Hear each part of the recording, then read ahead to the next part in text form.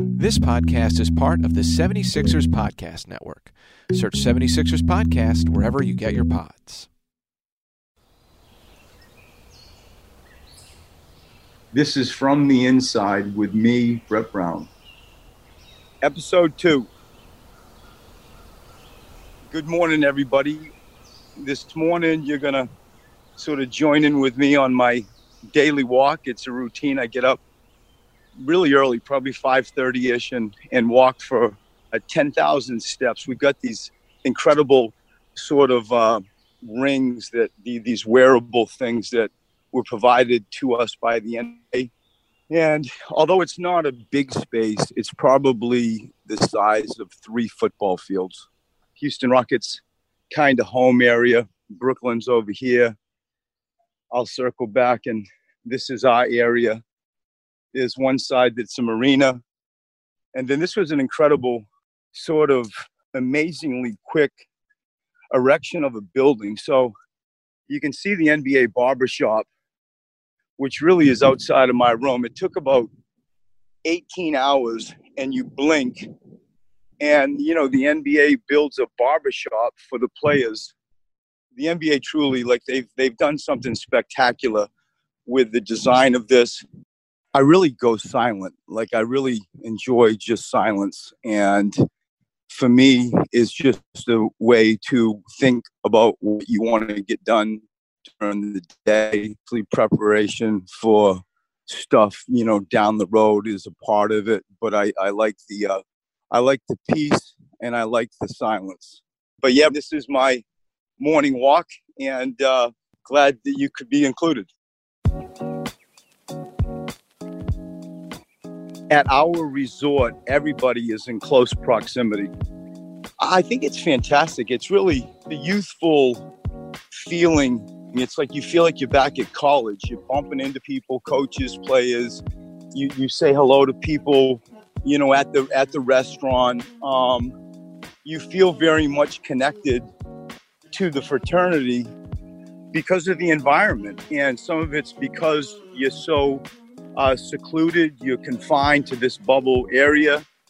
Some of it is just the frequency of unusual sort of visits that you just wouldn't normally get with old-time friends. The fraternity is very small. You know, I've been in the league now for 20 years.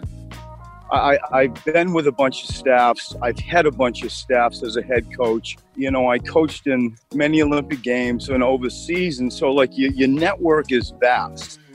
When I go back to sort of my Spurs roots, to bump into, you know, Mike Budenholzer, Sam Presti, Sean Marks, Jock Vaughn, Monty Williams, Pop, you know, either talk with them, have a glass of wine, have a legitimate meal with them. All that stuff has happened. And, you know, because we're here for so long, it's not like you're here just for a weekend. You know, you're here, and, like, you're legitimately here in a living situation. So the opportunities to bump into these people is frequent. I've tremendously enjoyed seeing players like Raul and Kyle O'Quinn have success. It's 2 areas to me. You have to be in the moment. You have to stay ready. You got to do it physically first and then mentally second. The combination equals when an opportunity presents itself. Maybe you can do something, and their preparation to be able to play like they played was outstanding. And then second, it's not easy to do that. And the respect that I have for them as people and as great teammates, that's all recognized by their peers. And so it was a great situation, and I'm happy for them as much for personal reasons as I am for reasons being their coach. So we got the OKC pick. I'd be lying if I said I was following it closely, but I certainly follow it enough to be aware. The irony of it all with Mike Muscala, you know, you smile. It's like there's not much that surprises me lately on just dot connection. You know, how did somebody end up someplace? And it oftentimes, you know, influences paths of franchises. One, you know, somebody goes to the right or somebody goes to the left.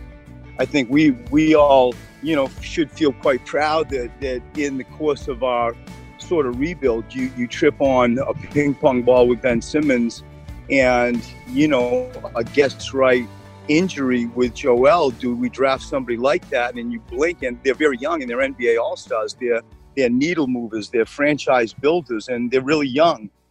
Picks and how people arrived in different spots, I'm always following that. Some of it's a little bit of luck. Some of it's a little bit of fate. But, yeah, I follow it too. And sometimes reconnecting the dots is also an interesting exercise. When I think of the 76ers and the Celtics in the playoffs, my youth, the first thing that comes to my mind is me just as a young person. I grew up in New England. You know, I'm the son of a coach. I've been around the game my entire life. And the Celtics' history is storied, and it's especially ever present in sort of New England and especially in the environment that I grew up in. So to play it out from where I was just a young kid to now where I'm the coach of the team, and once again, you get a 76ers Celtic playoff matchup. I think it's great, you know, for historical purposes, for sort of just like regional and memory perspective purposes. I think for all of those things, like the matchup is very exciting. This is From the Inside with me, Brett Brown. Thank you for listening. I'll talk to you next week.